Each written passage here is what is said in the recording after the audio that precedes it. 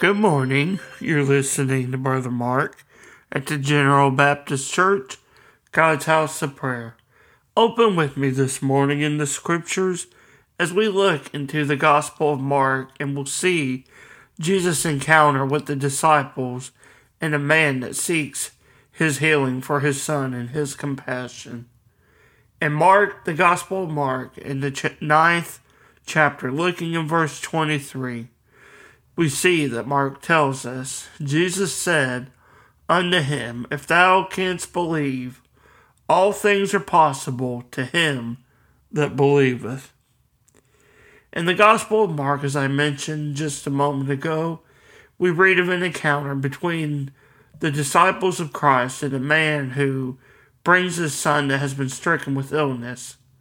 And we see in the Scripture that this son has been and is being oppressed by what the gospel tells us is a dumb spirit, a spirit that makes him unable to talk and unable to communicate.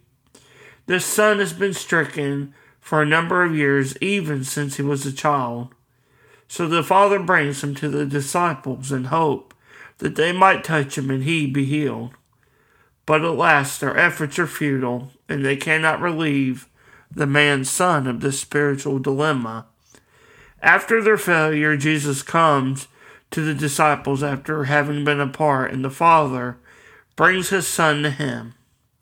In the previous verse, in verse 22, we see the Father cry out to Jesus for help and compassion, and Jesus tells him, responding in the very next verse, that if he believes, his son's healing will come to pass.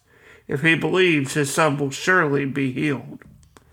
As we see in the continuation of this text in the gospel, Christ rebukes the spirit and it comes out of the man's son. Today, as you and I read these scriptures, we see a powerful scene in the ministry of Christ. So what is this scene, and what does it teach us about the church as we live in Christ? First, we learn that all power of Christ coming from his hand dwells within the Spirit that is given to the church.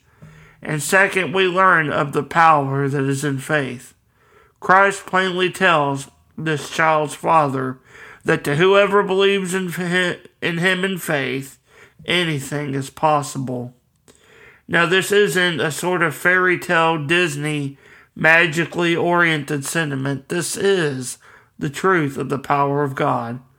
Each day that you and I live, our faith is a direct connection to the power of God that is in Christ Jesus. I encourage you each day to seek him in faith, and you and I both will be greatly blessed. I want to thank you for listening this morning, and I pray that the scripture blesses you in your coming day. God bless.